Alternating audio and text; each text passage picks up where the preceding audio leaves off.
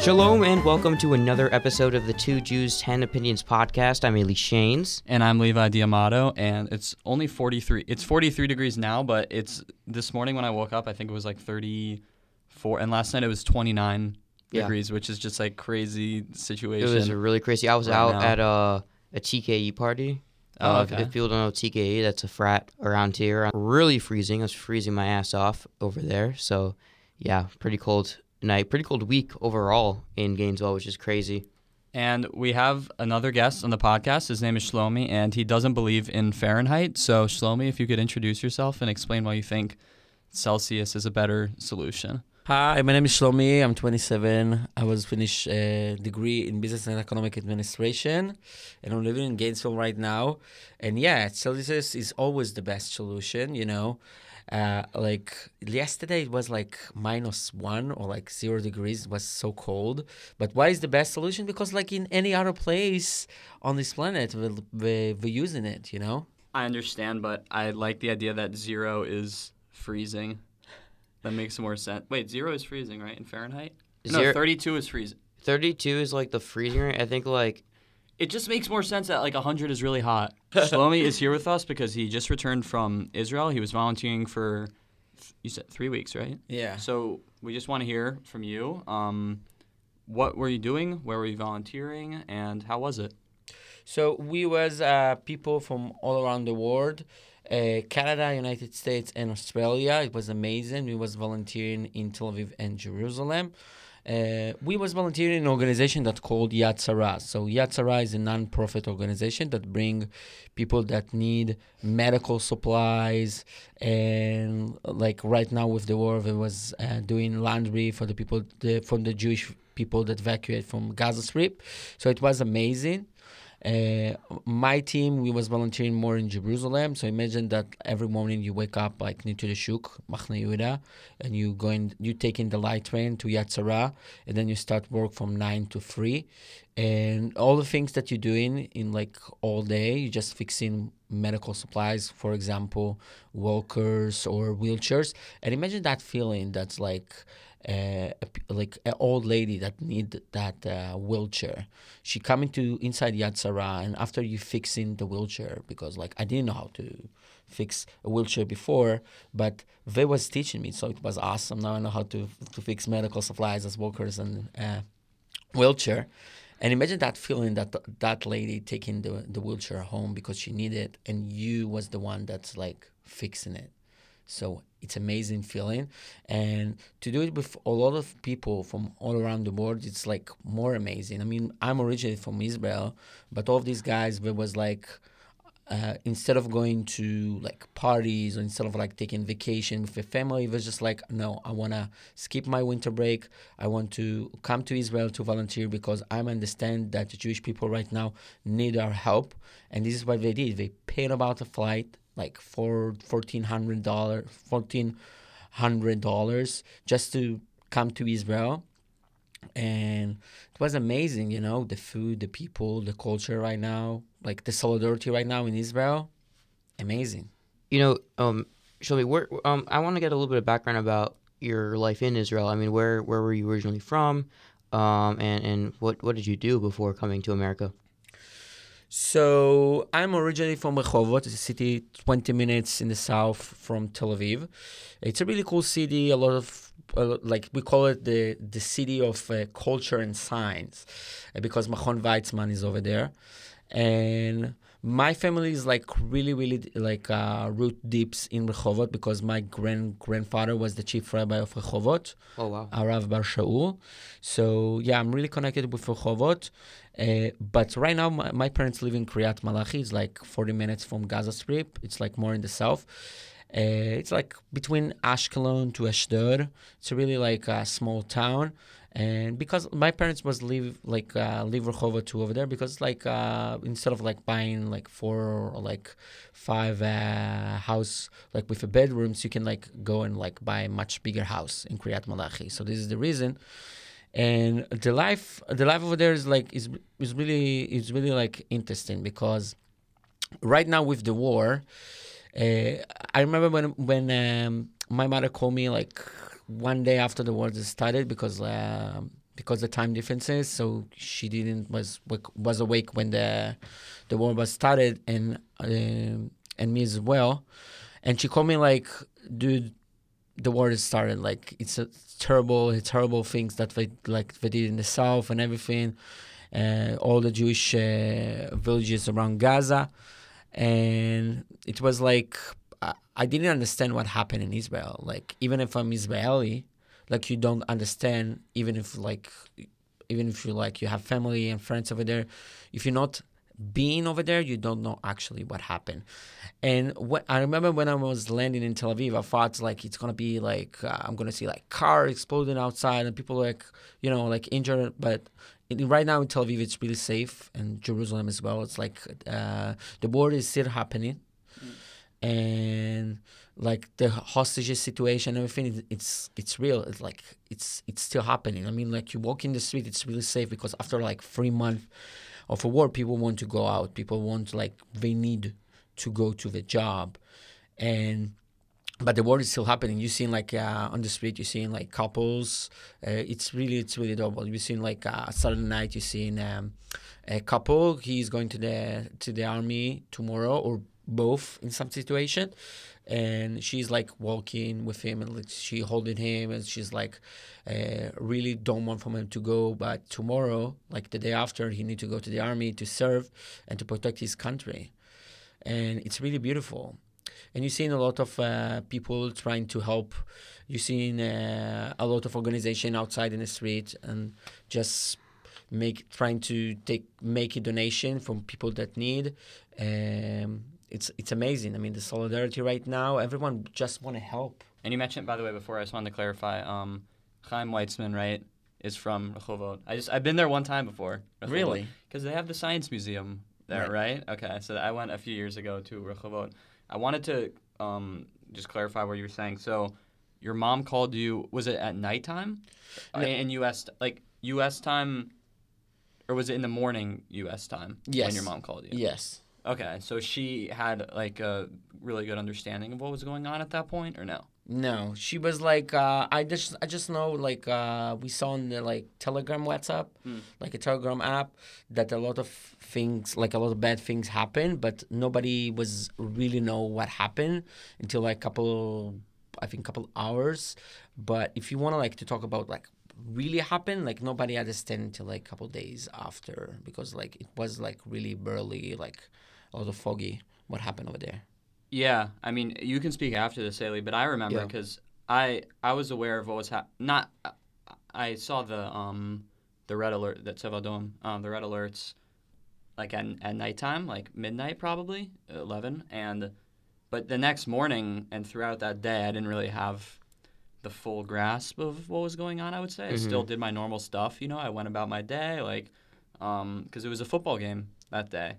Yeah. So I was going around, and it wasn't until the evening when I finally kind of understood what was going on. Mm-hmm. So for me, as someone who doesn't use their phone on holidays, that was the holiday of Simchas Torah, or the second days of Sukkot, and I didn't know anything. I just know people were talking about it, at Chabad, and my friends were kind of talking about it, but we kind of didn't really know what was going on necessarily. That Saturday night or Friday night? It was a Saturday night, was it? Yeah. Because it's a 2-day holiday, so it doesn't matter. I was pretty much in the dark for a few days, so I didn't know anything. And I mean, obviously, I have family in Israel, but they're in Jerusalem and those areas are there. So it's not like I was the most worried in the world. But I know for people who do have family there or even live there and do keep those holidays to the fullest extent, and they are not able to use their phones or contact their family, I know that it must have been, I know for them that it was very difficult. Shlomi, I want to ask, especially since your family is more in the south, what was going through your mind specifically, during that time? So because my family is from the south, to see that missile throwing, like the Hamas is throwing missile to Kiryat Malachi. It was like all this area. It's something that's like it's usual to us, and people don't understand because it's happening all the time. It's not the first time that it's happening in Israel. So when I'm seeing the first alarm, so I was thinking, oh, it's another attack. It's happening all the time. My family is gonna come going inside that bomb shelter, and if it's gonna pass like after 1 hour at least, but after like a couple of hours, I'm still seeing it, and I was like.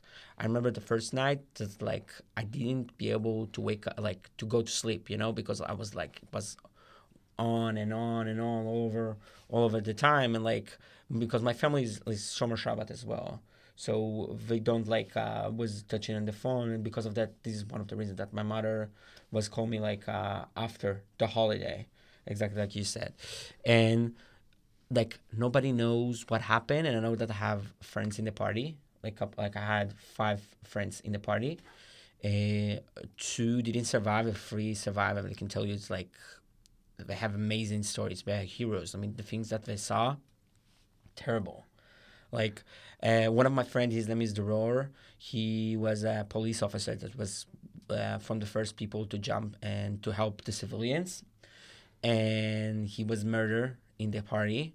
And I have another friend that his name is Aviel. He was just like one of the people that's like celebrating and like party in the Nova Festival, and we didn't know what happened with him until like after a month. And after a month, they found his body in like the middle of the way because maybe he was trying to escape or something like that, and they just murdered him. But I have 2 other, I have three other friends. 2 of them was a really famous video of Nate, the one that from the Vampire Diary, Nate, the one that came to Israel. I don't know the Vampire Diary. You didn't see the show? No. I mean, it's like in Israel, it's a really common show. But anywho, so his name is Oren. He was a bartender in this party with his friend Meron, and it was like driving, and they saw the terrorists, so they'd be able to escape. But my friend Oren got 2 bullets in his back, and after like I think 2 months, he came back to serve. So it's amazing. Really? Yeah. After being shot in the back twice? Yeah, he was injured. He was like waiting in his house, healing, and after like 2 months, he came back to serve. It's amazing. Yeah. Can we put this in? Okay, so Sderot is, you said it's Kiryat Malachi. Kiryat Malachi. Okay. Malachi. You said it's 20, 30 minutes away from? Like 40 minutes. Okay, and how far is Sderot? Sderot is like, like half an hour, 40 minutes as well. Oh, okay, got you. So it's like the same distance. I just wanted to clarify that, but you can go on. Oh, yeah, I mean, if you want to go back, I mean, I just wanted to kind of ask what you did before coming to America, or what you did in Israel. So I was a student. I was studying in Ariel University. It's in the Samaria. It's like half an hour from Tel Aviv. I was studying business and economic administration, and I was working 2 jobs because I remember from age 17 or 18, I was telling to my family, like, I want to pay about myself. I want to be able to pay about everything that I want. So I was working 2 jobs. So because I was paying my college, like I was paying about my college. So I was working as a coordinator for the IDF. I was working with teenagers and everything in Ariel city, and I was working in a financial company that's called Creston Global. I was an analyst over there and dealing with SOX consultant and internal auditor. So it was like amazing because I had like 2 jobs, so I didn't have a lot of times, And then I came to here, to Gainesville. I mean, it's a really awesome place. I love the people over here. I love the students. It's amazing area. The view over here, really cool. The food, the people. All right, that's really cool. Is there any good Israeli food here? No, the only thing that I'm cook. If I'm cooking it, What do you cook? everything basically, everything. What's everything? Pasta, meat, chicken, fish, basically everything. Yeah.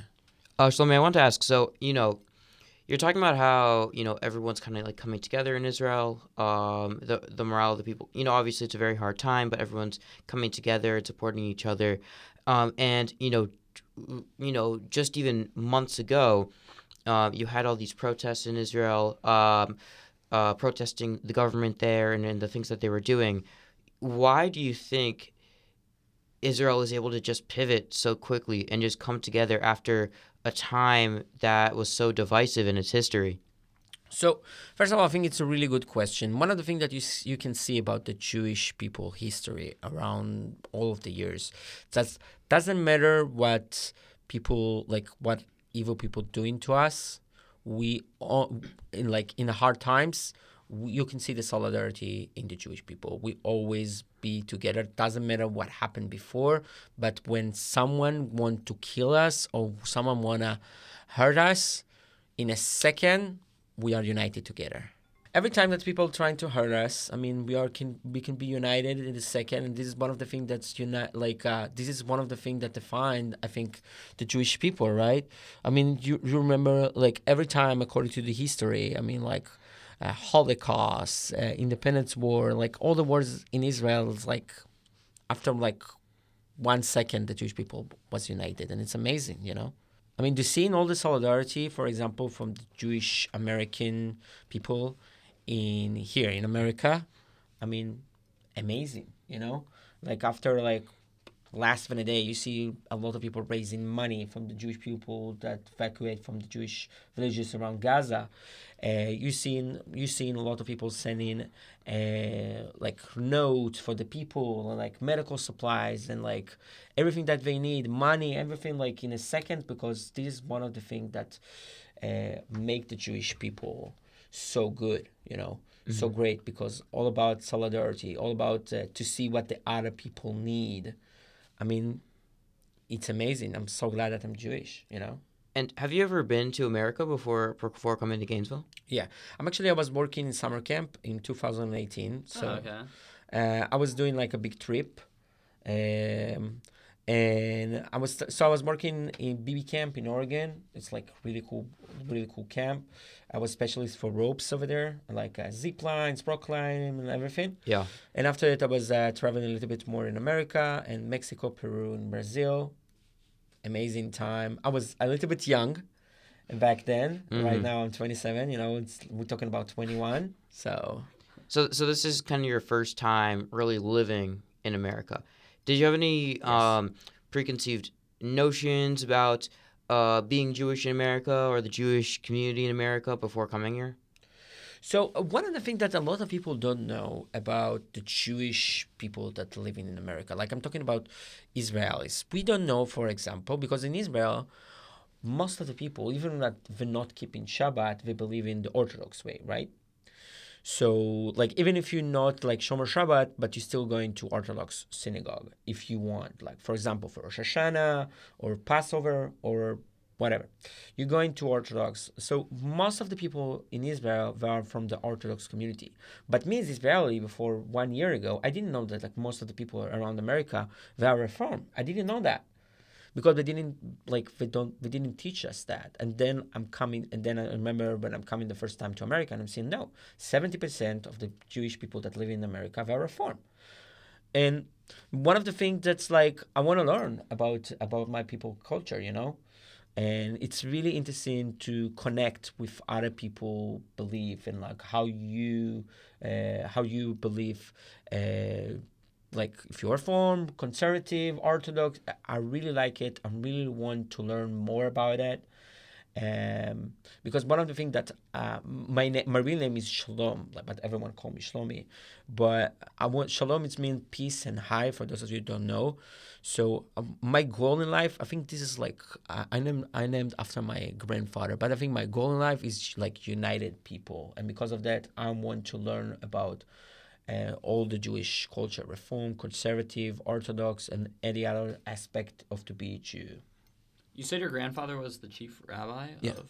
Really? Wow. So do you have like, your family has like a long history in Rehovot, or how did he get to that position? So basically, a lot of people, you cannot see a lot of people that actually Israeli. If you're going to inside a restaurant in Israel and you're asking like a random person where you're from, you want to say, oh, I'm from Netanya, I'm from Herzliya, but like, dude, where's your family from? And he's going to say, oh, from Morocco, from Poland, from Romania. But one of the things that I can say about 3/4 of my family from Israel. How much generation? Like 20 and more. So it's amazing. I mean, like, so my grandfather family is originally from Jerusalem because, like, most of the Jew back then, like before, like 10 or like 15 generation was like most of them was living around Jerusalem. So yeah, so my family is like deep rooted in Israel. That's really cool. And I wanted to ask, what's it been like for you going from Israel to America and seeing a lot of the response to what happened in Israel with this war of Americans and seeing all these protests, these anti-Israel protests and stuff like that. I know, like, in Gainesville specifically, there's a lot of anti-Israel protests going on. The county commission has been in strong support of a ceasefire, at least a lot of the people in the county commission. So how's that made you feel, and did you expect something like this before coming to America? First of all, I think you can divide like people that actually know what happened in Israel and people like don't know, and you have another group that's like they don't know or they don't care. So when you go inside these protests and you're gonna talk, like really doing a conversation with this, like the people that protest against Israel, you're gonna ask them like, where is Israel? Why you protest? Most of them don't know how to answer this question. I mean, I heard people scream "Free Pakistan." I mean, like Pakistan is like, it's a really nice country. I've never been there, but it's like like they don't know what they're screaming about, Yeah. So a lot of them gonna tell you, oh, we got baby because our friend is like over there, so we know. But like a lot of people don't know actually what happened. But when you're talking about someone that's like really know what happened, he's not going to protest against Israel because he know what's actually happened. Hamas came in October 7, 6:30 in the morning to civilians' house. They murder innocent civilians. They rape. They kidnap. And this is what they do. I mean, like, they send it on now. Then after they killing people, they're just taking selfie. I mean, how it's make me feel? I mean, it's make me feel like people don't know what they protest about. People don't know what they're doing. And it's make me sad, But if we're talking about here in Gainesville, I mean, like the Jewish people over here and the people that support Israel, you can see a lot of support. I mean, it's amazing. I mean, I'm feeling so lucky as a person to live over here in Gainesville. I think you too, as students over here in the UF, can say that. Yeah, definitely. Well. It's something we've talked about a lot on the podcast. But if you're saying that you think so many of the people at the protests don't know what they're talking about, why is it this issue that brings everyone out? So I think it's like more like at a hot topic right now. It's cool to protest against Israel. It's trendy. It's trendy. A lot of people.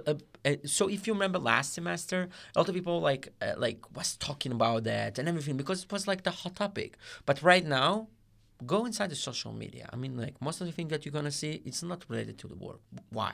Because it's not the hot topic. I mean, it's like some people it's still the hot topic, but a lot of people are like, oh, I so over it. It was like last semester.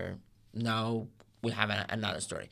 But one of the things that's really curious me about, I mean, when you're looking about people that's like really care about the situation right now with the Palestinians, the Israelis, I mean, like, why are you so interested? I mean, you're not from Israel.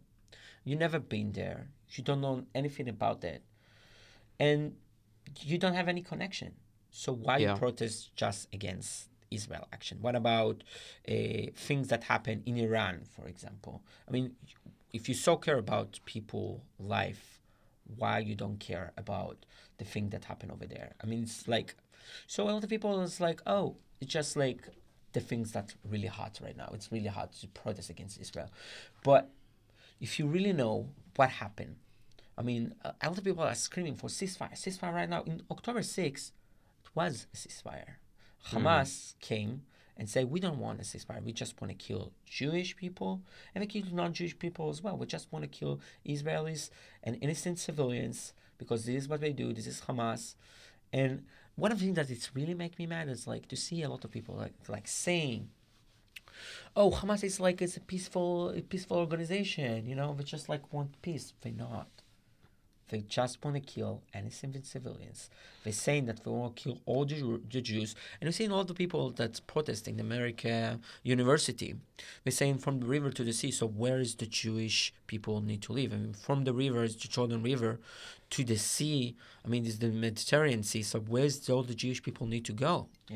Right, and I think it's interesting. You never see any of these protests with Palestinian flags and Israeli flags. I've never seen a protest like that, a peace protest. I have in Tel Aviv seen a protest like that, right on my street where I lived over the summer. I saw over the summer actually Palestinian flags on my street. They were protesting with the Israeli flag. So I think that's interesting. I had another point that I was about to say, but I completely forgot what it was. So if someone could speak while I think of what I was about to say. I think this is one of the things that can show you how much Israel is a democratic state. I mean, people like, oh, Israel is an apartheid state. Israel is like, but if you go inside Israel and you like driving over there, first of all, all the lights and everything, like everything is in Arabic, English, and Hebrew. Yeah. Amazing. And I just saw today in Haifa they're doing protests against the war. So you're still even able to protest the war if you don't even like it. Right. And even have free Palestine protests I've seen in Jaffa, in all these other places. So the fact that people are saying that these Arabs are oppressed and they can't voice their opinions and make their voices heard and is to me honestly utterly ridiculous, and it's just kind of changing the narrative or shifting the narrative to your viewpoint, which is wrong. Yeah, for the most, there have been a lot of protests. There's been some crackdown on protests, but I mean that's pretty customary for any country. I mean, look at America. Look at America and George Floyd protests. Yeah. Which honestly was even more extreme than what Israel's been doing. And what do you mean? You mean the in the crackdown of the protest? Yeah, definitely. Haifa, great city by the way, really great. I've actually never been to Haifa. I've always wanted to go. It's such the two places I've always wanted to go city. in Israel that I've never been to yet. Haifa because it's like a nice port city. Yeah. And then Netanya because they got of the nude beach. No, not because of the beach. Because they have a hockey rink there, and I really want to check it out. Oh, really? Gotcha. Yeah. In Netanya. Ice hockey rink. Yeah. I mean, One Ice Arena. Shout out to the Levin family who helped build that. Really? Huh.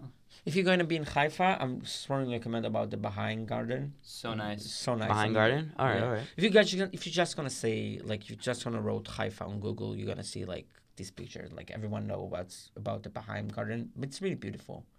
I mean, yeah. And one of the things that I want to speak about is because we're talking about protests, and I remember when I was on Saturday night, we was going to rally for the hostages in Tel Aviv. I was in the rally for DC. I mean, we was together, right, on the bus for the rally for Israel in DC. And I remember when I was singing a tikva over there. It was like really powerful for me as a Jewish and Israeli to sing a tikva in the middle of like near to the White House in DC. But it's like I remember the other people that came with me, like the other Jewish people that came with me from Australia, from Canada, from the United States, like. And I was singing a tikva in the middle of near to the Tel Aviv Museum for Art, because over there is the Hostages Square.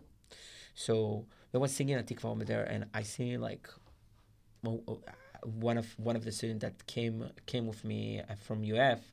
She was like really crying, and I asked her like, "Wow, it's like this is one of the hostages is from your family," and she said no, but it's really exciting to sing Hatikva over here in Tel Aviv because it's like this is my home. I'm feeling over here like this is my place, you know? Yeah. And for me, it was like really powerful. I mean, like to see so many people that in Saturday night, we're going to work on Sunday. To go outside of a home, just come to Tel Aviv. I saw people from Haifa, people from Tzfat, people from like all over Israel, just being in one place. And the only thing that they want is from that people that Hamas kidnapped, all the hostages. We just want them to be with my family. We just like want for him to bring to be able to do the holidays with the family. We just want them home. And this is why I was screaming. The only thing that was screaming is like bring them home now. I mean, and it's like it's so amazing how many people around the world is like united to just release them, you know? Yeah, and I think there's a sense of urgency now. It's been 100 days, so I think there's, the level of worry for the hostages is like at an extremely high level right Yeah. now. And there's also the worry that people kind of forget. You know, I think we're starting to see that kind of social media, but just in real life, you know, people just forget. They don't really have the attention span for. It's not just. I don't blame them. I mean, just anything. People don't really have the attention span for things like that. But it's a crisis. You know, it's a real crisis. Yeah. So. I wanted to go back on something. So you're kind of saying that a lot of people are protesting this compared to other tragedies and human rights violations that are happening in the world because it's kind of like the trendy thing to do to kind of like protest Israel. I mean, do you think a lot of this also has to do with anti-Semitism and deep-rooted anti-Semitism into people? I don't know what these people think because, I'm not a mind reader. Yeah. But you've seen a lot of anti-Semitic cases rising in America and all around the world. And I think we need to be united right now to protect our people, to protect other life people, because this is what the Jewish people doing, Yeah. It's all about solidarity. It's all about the Tikkun Olam. It's all about the Derech Eretz. It's like, to me, the best person that you can be. And this is what I want to be as a Shlomi. I want to be the best person that I can be. But some people's doing it because it's trendy. Some people don't know what the poster about. They're just being protest. Oh, this is like excuse to go outside of my house. And some people's like hate Jewish people. I mean, this is anti-Semitic cases that you've seen around campuses and around all America and around all the world. I mean, like, when people is going outside and like screaming, kill the Jews, because we see things like that, cases like that, more in Europe, but in Israel, in America as well. Yeah. I mean, it's make me afraid, and it's make me it's make my friends, a lot of students, to be afraid. But we have to be united. We have to stand up against these kind of cases, and we have to protect civilians and Jewish people life, because it's really horrible. Mm-hmm. Like, we are in 2024 right now, and people just like, why you want to kill the Jews? Why? Yeah. What we did to you specifically? I mean, like, I think it's start to be more trendy as well, and like, people don't know why the protest about. Again, I mean, like, before you're going to protest, before you're going to say, like, in publics, like, kill all, like from the river to the sea, or like, if you're saying like kill the Jews, no, this is anti-Semitic, and you don't have any excuse to do that. I mean, it's horrible things to say. I mean, this is anti-Semitic. But if you're saying like if you're saying from the river to the sea and you don't know what you're talking about, go home, dude, do some education, and come back after you have all the right answers, after you know what your process is about, because you don't know what you're talking about, right? Yeah, I think the location of some of the protests is also like darkly humorous, like almost absurd. Like, I remember only like a week or two after the war happened, there was a huge protest in Warsaw, Poland, against Israel, which is just ridiculous. One of them recently fronted that cancer hospital. Right, and they were saying that protest cancer hospital is complicit in Israeli genocide. And these are real things. Like, you can look this up. There was a protest in front of a cancer hospital, and you can see the I'll link that down in the bio. With cancer in the window. And Australia protests against saying gas the Jews in Australia, which is, interestingly enough, one of the biggest colonial states in the world. So I don't know how you wrap your head around that one. Yeah. But yeah, definitely some absurd things going on the streets. And now, with the situation from Yemen, a lot of people in New York, I've seen the Houthis. Yes. The Houthis, and people chanting in front of in support of them. It's like trendy chants, like rhymes. They use rhymes. Yeah, I don't know. Shlomi, you're saying you were scared. I mean, when ever since October 7th, have you been thinking about maybe I should get out of America and move back to Israel permanently, or have you been longing? I mean, obviously you went home for in December for a few weeks, but have you been thinking like it's not really safe for me here, and kind of got to go back to Israel? So it's a really good question. Why? Because I really want to be here in America and support other Jewish people, and I think it's really important. Yeah. And it's really hard for me to be like outside of Israel because Israel is my home. It's always going to be like I want to raise my kids over there and I want to like work over there. Just want to live in Israel. I mean, Israel is amazing, and to live over here, I mean, like I think it's really great that I'm supporting people over here around America, and I'm going to come back. Like, Yeah. don't worry, I will come back to Israel in some point. I mean, like I'm thinking about like maybe a year and two, but it's not like I'm not coming back because the war. Because again, for me to be over there protecting my country, to doing a lot of things, this is something that I like to do, and I'm going to come back to volunteering, probably in like the next couple of months. But right now, I'm thinking it's really, really important to support Jewish life over here in America. Period. Do you ever worry that Jews in the diaspora will become disconnected with Israel? Because the war? Yeah, or just because, with social media, let's say there's a lot of Jewish people that kind of grow disconnected from their Judaism and they don't have conversations with other Jewish people. And also to tag along with that, assimilation into Yeah. American culture, and also honestly cultures around the world that isn't Jewish or Israeli culture. So I talk with a couple of people that's like a little bit younger than me, like say 20, 23, 24. I've seen a lot of these people that's like, even they didn't feel connect to Israel or Judaism before, like a couple months ago, before the war.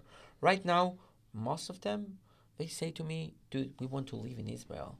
Like after the war, we want to come back, do Aliyah, like we want to live in Israel. I'm asking why. I mean, like, this is because October 7th. This is like, why? And they're saying, now I'm feeling that Israel is the only home for me.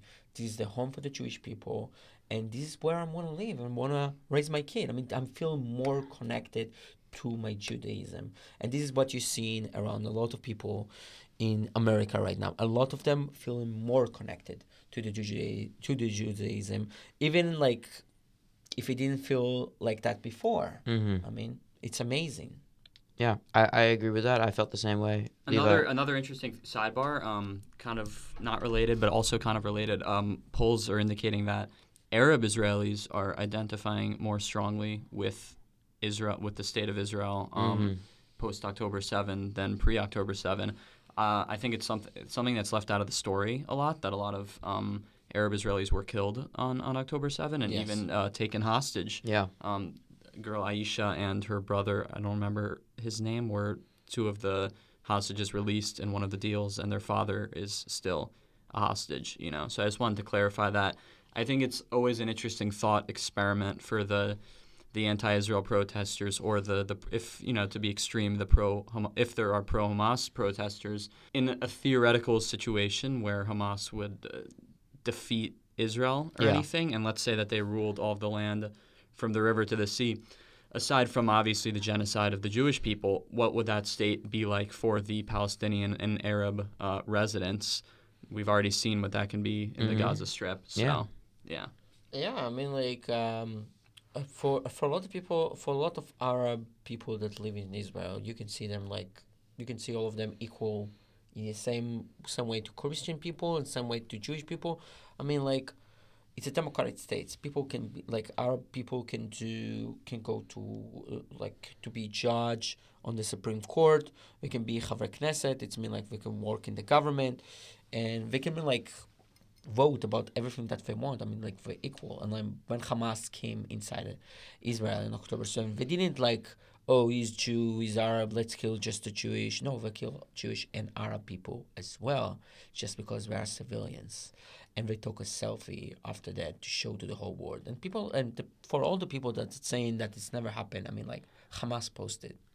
I mean, not even there are countless. There are countless videos, and I brought up I saw there was a video I just saw this week of the Hamas was on the road and took an Arab citizen actually, and were forcing him at gunpoint to like bring them to the music festival and the video cut off, but they were just hitting him with the gun. So Yeah. and that's the least of the brutal things that have been caught on video. There are a lot of brutal things besides, and of course there is that 45-minute film that's been screened for journalists from all around the world. So. Yeah, I've told my friend, his name's Aaron. He lives in Israel, in Ra'anana.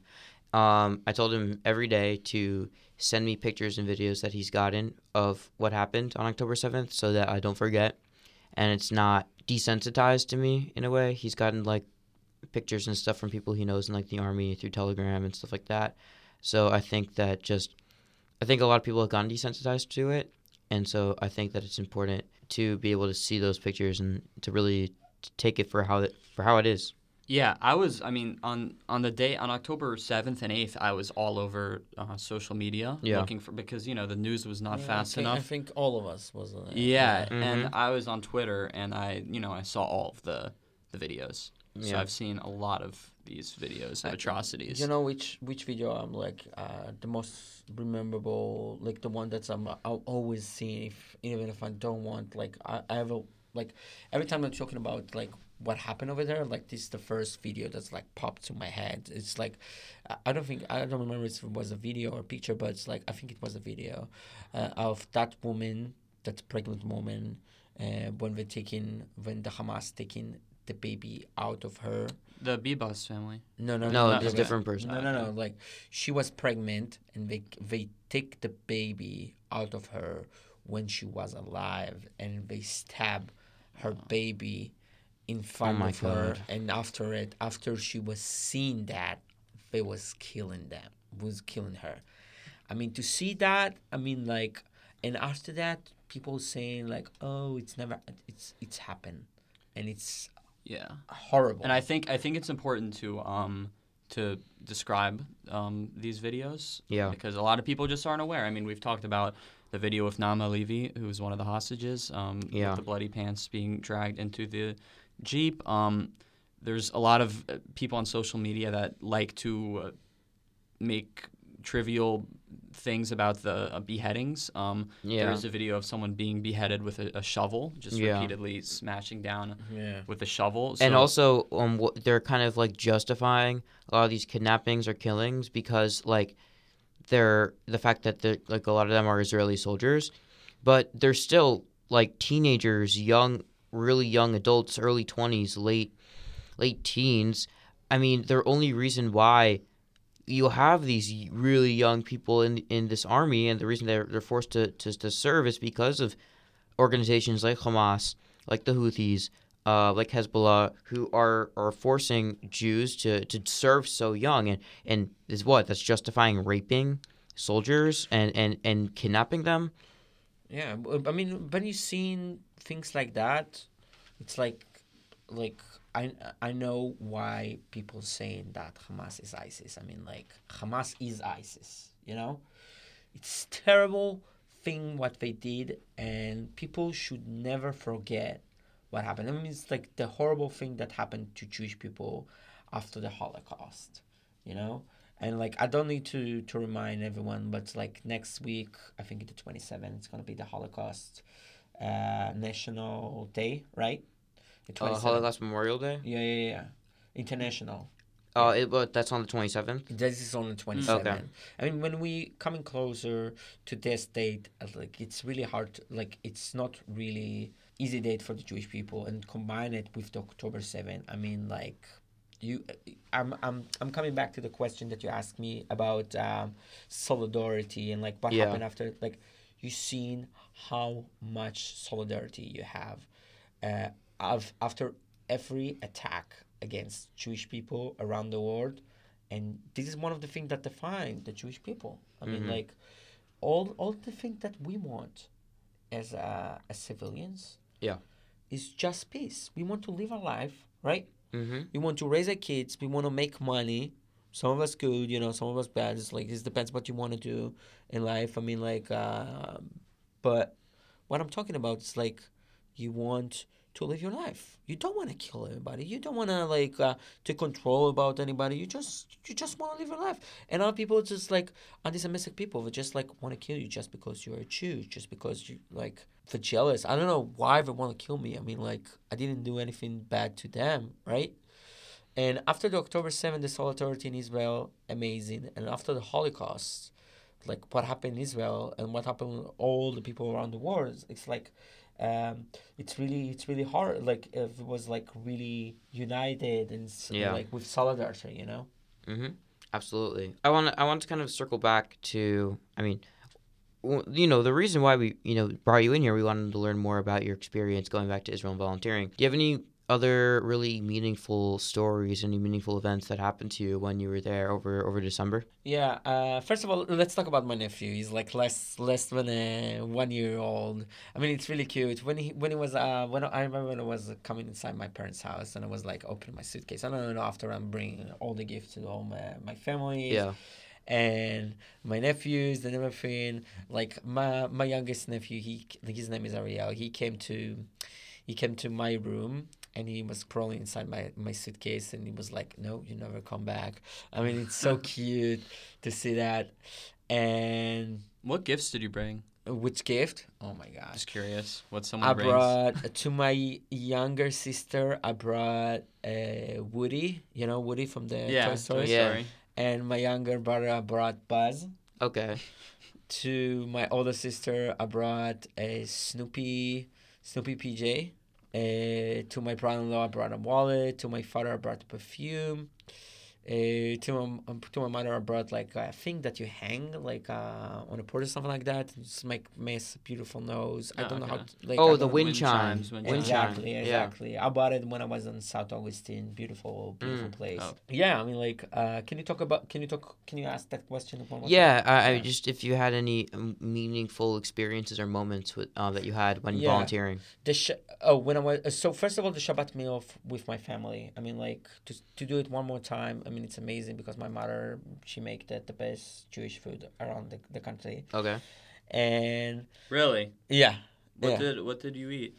Ooh, schnitzel, challah. Are you guys Sephardi or Ashkenaz? Ashkenaz. Okay. Ashkenaz. Cholent. I mean, all the best things around the world. I mean, my mother make the best food around the world. I mean, what can I do? I mean, this is my mother. Yeah. I believe you. Yeah. I remember when we was going inside the Shuk, all of us. We was doing the food tour. No, Shuk Machane in Jerusalem. We was doing the food tour in Jerusalem on Friday. Mm-hmm. And I remember when people ask us, like, we don't see a lot of people from around the world these days. I mean, especially in the Shuk. I mean, like, and they ask us, guys, what you doing over here? And I was like telling them, we are from United States. We are come here to volunteer for 3 weeks, and you see people that when you tell him that, he's almost crying. He's so excited. He was like, "Oh my gosh, Jewish people around the world care about me so much. And we just came here. They passed about the winter break. They didn't like have fun or stuff like that. Instead of that, they came to Israel to volunteer and doing good. I mean." To see his face, to look at his face when you tell him that story, I mean, it's amazing. It's make you feel like I'm doing something. I'm doing something for other people. And I remember when we was doing laundry for the Jewish people that evacuated from the Jewish villages, and there was like the look of the face, the look of like that little girl that you giving her PJ back. Yeah. After you just doing her laundry, and she saw horrible stuff that was happening over there. I mean, it's make you feel such an amazing experience. I mean, it's make you feel like you actually did something. Mm-hmm. Are people hopeful? Yeah. Like they want to live a life. They want peace. They want to go to work. They want to hang out. They want to go out on Friday or like Tuesday or whatever. They just want to live a life, you know. The people in Israel, the only thing that they want is peace. Here, right? No, but are they hopeful in the, because there's the north, like, I mean, obviously these things are on everyone's mind at all times, I guess. So you're saying like people do what they can do. Like Yeah. they try to live their life. Yeah, as look, best as nobody possible. wants war, right? It's not good for business. It's not good. Like, nobody wants a war. The only thing that people want, they want to live a life. But a terror organization like Hamas and Hezbollah or the Houthis, they just want to arm and kill Jewish people. This is what they want to do, and they're not hiding it. They're saying it out loud. They're saying it to the media, and like, we have to stand up against terrorism. We have to stand up with humanity. I mean, like, they just want to kill us, and we have to stand up. Israel have the right to this to defend herself. She have the right to do whatever she wants to make their civilians' life the safest way. And the people in Israel, they want peace. They don't want to kill everybody. They just want to protect themselves. If Hezbollah is going to attack or Hamas going to attack, we will try to protect ourselves, right? Yeah. I want to ask. I mean, obviously, I mean, for me personally, I'm hopeful about this war. I mean, Israel's very strong.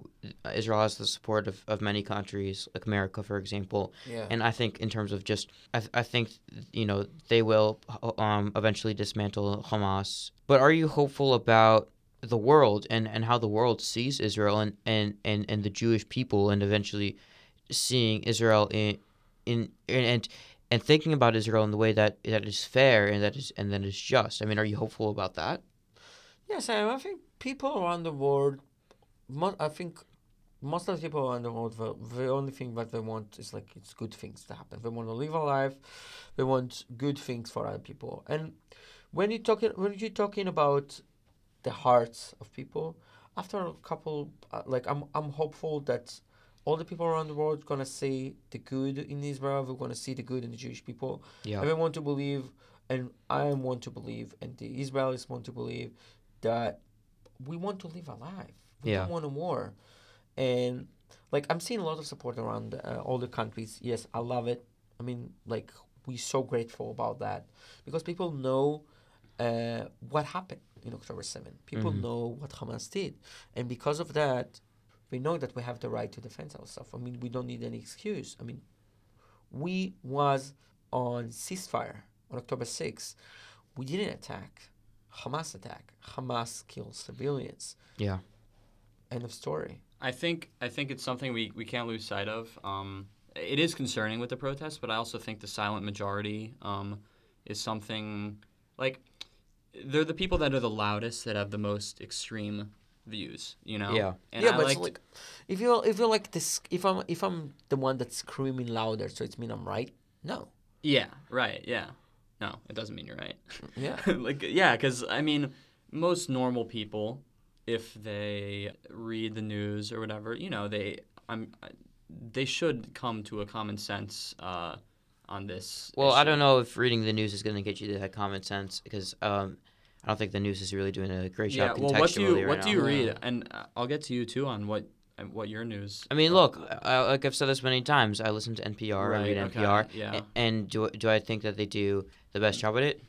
No, I don't think they do the greatest job at it. What do I read? I read a lot of the outlets from Israel, or watch or listen to a lot of the outlets of Israel. I-24, Jerusalem Post, Free Press, not Free Press, Honest Reporting. Sorry. I do still read the New York Times. Okay. I read the opinion pages actually. Yeah, like to- I think that's important. But yeah. I do read their coverage on the war. I like the Wall Street Journal a lot. Okay. I think that they, in my opinion, do the best reporting on this war from an American standpoint. Yeah. I think the Times of Israel is generally pretty good. Mhm. So I think Axios is actually pretty good. Axios. Yeah. I think CNN's done a decent job. CNN has been doing a good job. I was watching Yeah. a lot of their coverage in the early days of the war. Mhm. They did have the mishap with the hospital Yeah. bombing. They were quick to report that, but other than that, they've been doing a pretty good job. Mm-hmm. Shelby, where do you are get you your a news Ynet from? guy? So I have a Telegram channel that can give you the whole they can combine like the whole channel Yeah. around like the main channel around the world, and you can see all of the news. So I'm basically like love to see everything, but like before I'm reading something, I have common sense. I'm not going to believe anything that I'm going to read, you know. Yeah. And a lot of people, like, when we read something on the news, we think like exactly, all right, this happened, and you just talk about the thing that happened with CNN. I mean, even in CNN, they have a mistake, right? Yeah. Of course. So you don't need to believe everything that you need to read. You need to have common sense. Mm-hmm. I think, you know, Levi, and I'm sure you agree with this too. Like, I feel like consuming journalism, as someone who is a journalist, I think it's such an active, I guess, art form, or it's you got to do it actively. You have to work on it. You have to because work on it. You can't just like be passively like, okay, I read this article and I instantly know everything, or can instantly like believe this. You need to be getting things from all different types of sources, because journalists aren't perfect and there's biases. You need to be able to take in as much information as you can to form a proper opinion and an understanding. And it takes some time, but you got to be active when you're consuming your journalism. And I've always told this to people. 100%. And I don't count out, like, for instance, the New York Times have been very critical on this podcast about their coverage. Of course. But I don't, I will read articles in the New York Times and I'll be like, oh, I think that's a good article, or that's interesting. So, I don't speak in absolutes about these things, even if their coverage has been on the bad side, I would say. Yeah. Also, I wanted to say that I heard someone say this. I don't know. I was watching something. I don't remember what it was, but there's a lot of talk about the media bias against Israel. Yeah. And I think that some of it is like people.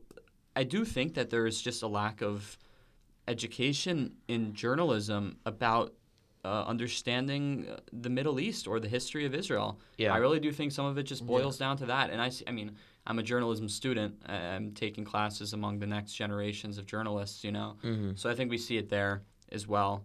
So yeah, and even like a lot of, here's our Middle East correspondent, but they're like funded by like Qatar and stuff like that. I mean, I think like there are a lot of great Middle East correspondents. You got to just make sure that you're listening to the right ones who don't have that like right. innate Al bias. Jazeera is not a valid source. Oh, not even a little bit. I do think it's interesting that, and I talk about this so much that people get annoyed at me, but Al Jazeera is kind of accepted in the West sometimes because they have an English channel and an Arabic channel. Yeah. But a channel like Russia Today, which just publishes Russian propaganda, is no. Like, someone can't tell me, oh, I'm a journalist from Russia Today. I'd walk in here, people aren't going to accept them. But Al Jazeera is a state-funded media outlet by the Qatari government, which is an interesting place, Qatar. They have a lot of interesting human rights and one violations. of the things you can see, I think, Al Jazeera, let's just give you one point of view, right? Yeah. I mean, like, how can you be objective if you're only going to show one point of view, right? Yeah. Well, they try. Yeah. Their English they coverage. They don't care about objectivity. I mean, you just had Leah Harding, who used to work at Al Jazeera, come here, and I don't know if she already gave it the talk, but I know we got an email. It was how to use your biases for journalism. Like, what? So like essentially, here's an interesting thing. So someone from Al Jazeera is giving a presentation to the next generation of journalists about how to be unbiased. No, it's not how to be unbiased. It's how. Here, I'll pull it up for you. It's literally like, you could use your biases. Let me show you. Someone that was working in Al Jazeera, they're going to show you guys how to be objective. He's gonna read the flyer because I glanced over this, but I didn't. So it's a lunch with international journalist Leah Harding. When is this event? January 18th. It passed. It already happened. Okay. But basically, knowing and owning your bias. A lunch and learn with journalist Leah Harding. Okay, so it basically describes it as this: knowing and owning your bias, how your upbringing, race, country of origin, and hobbies can enhance your storytelling ability instead of disqualifying you from reporting on a topic. And are you African American and covering the George Floyd protests? A Palestinian reporting on Israeli airstrikes or on the board of Gator Girl?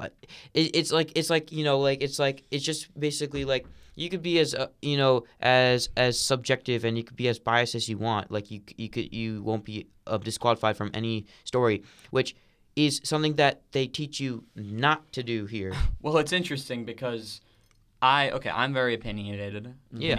on this topic, and I would understand it because WUFT, this organization, is a very it's a PBS, NPR type station. Of course, yeah. Okay, I would understand if because of my opinions or my social media posts, maybe they would not want me to cover this. But it's interesting because I'm not paid by the Israeli government. No. I actually, I've spoken on this podcast. We didn't go on to this podcast, but because this is more focused on volunteering. But on all of our podcasts, I pretty much criticize the Israeli government. Of course, and I me don't too. support the Israeli government at all. I would like them to be voted out. So I think it's interesting that someone who was paid, I don't know if they're still an employee of Al Jazeera, but paid by a foreign government is somehow expected to give a lesson to me about morality and I'll tell you something. biases. She's not part of Al Jazeera now, but looking at her Instagram and the things she's done, I think she's gotten a lot of money from Qatar. I'll tell you that right now. Yeah.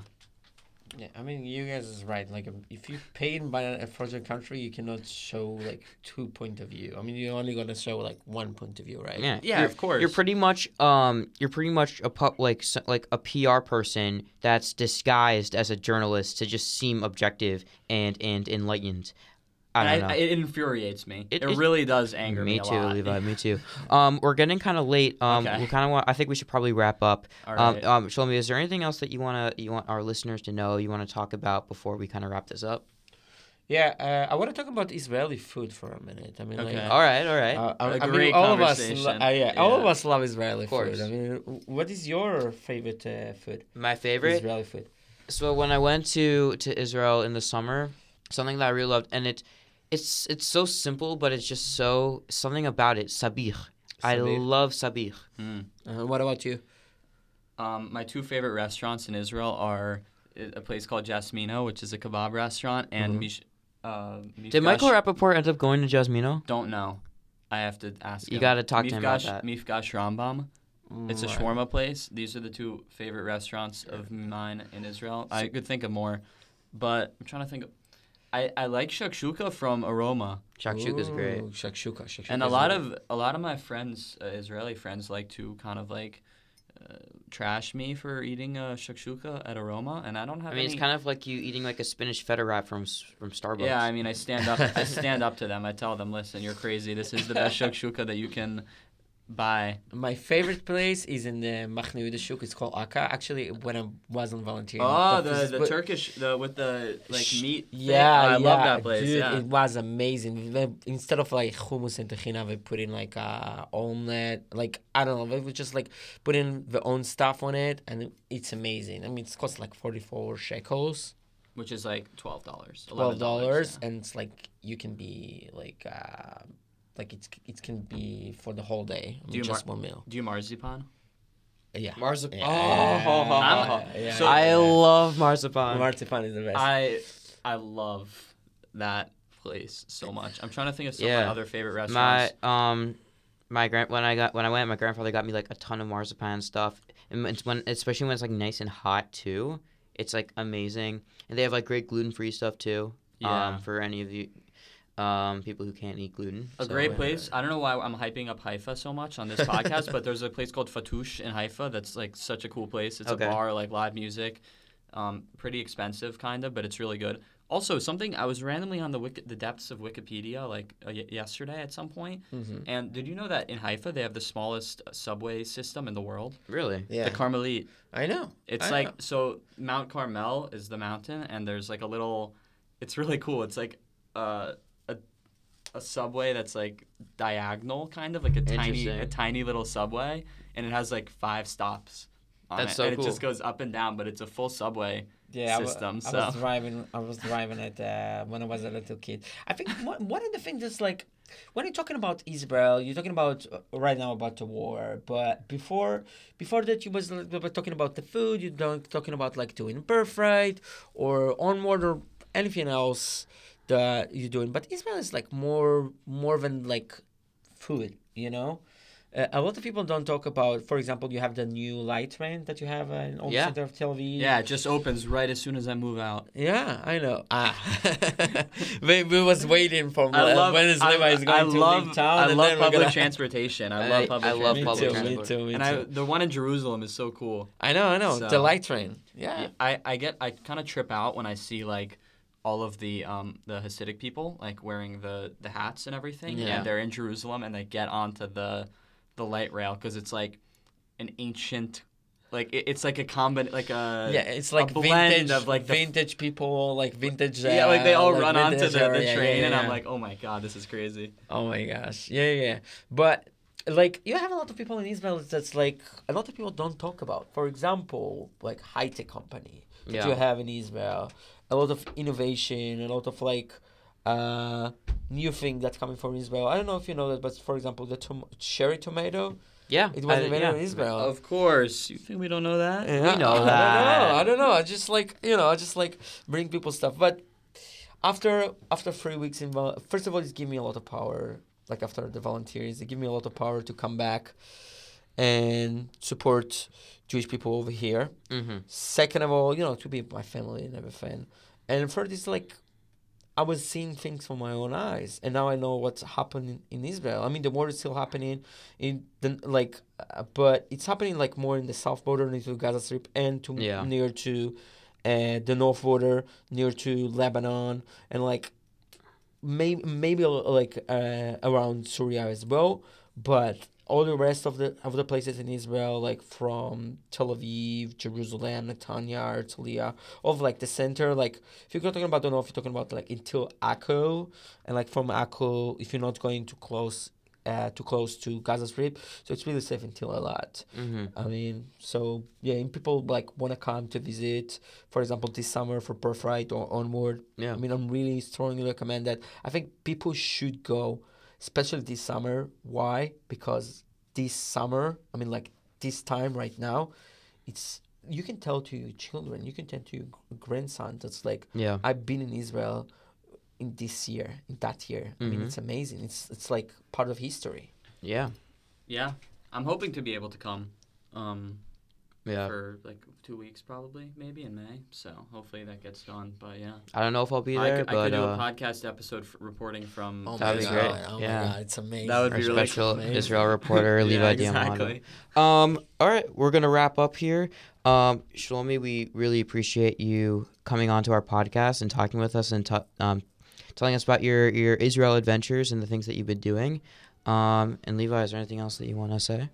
No, that's all. I thought we had a great conversation. Yeah. Thank you for coming on. Yeah, thank you guys for having me. Yeah, and I feel like maybe down the road you'll be back. Yeah, We had a great talk. I could see it. I could Yeah. see it. All right, guys, we hope you have an amazing rest of your day. And yeah, thank you guys so much. Shalom.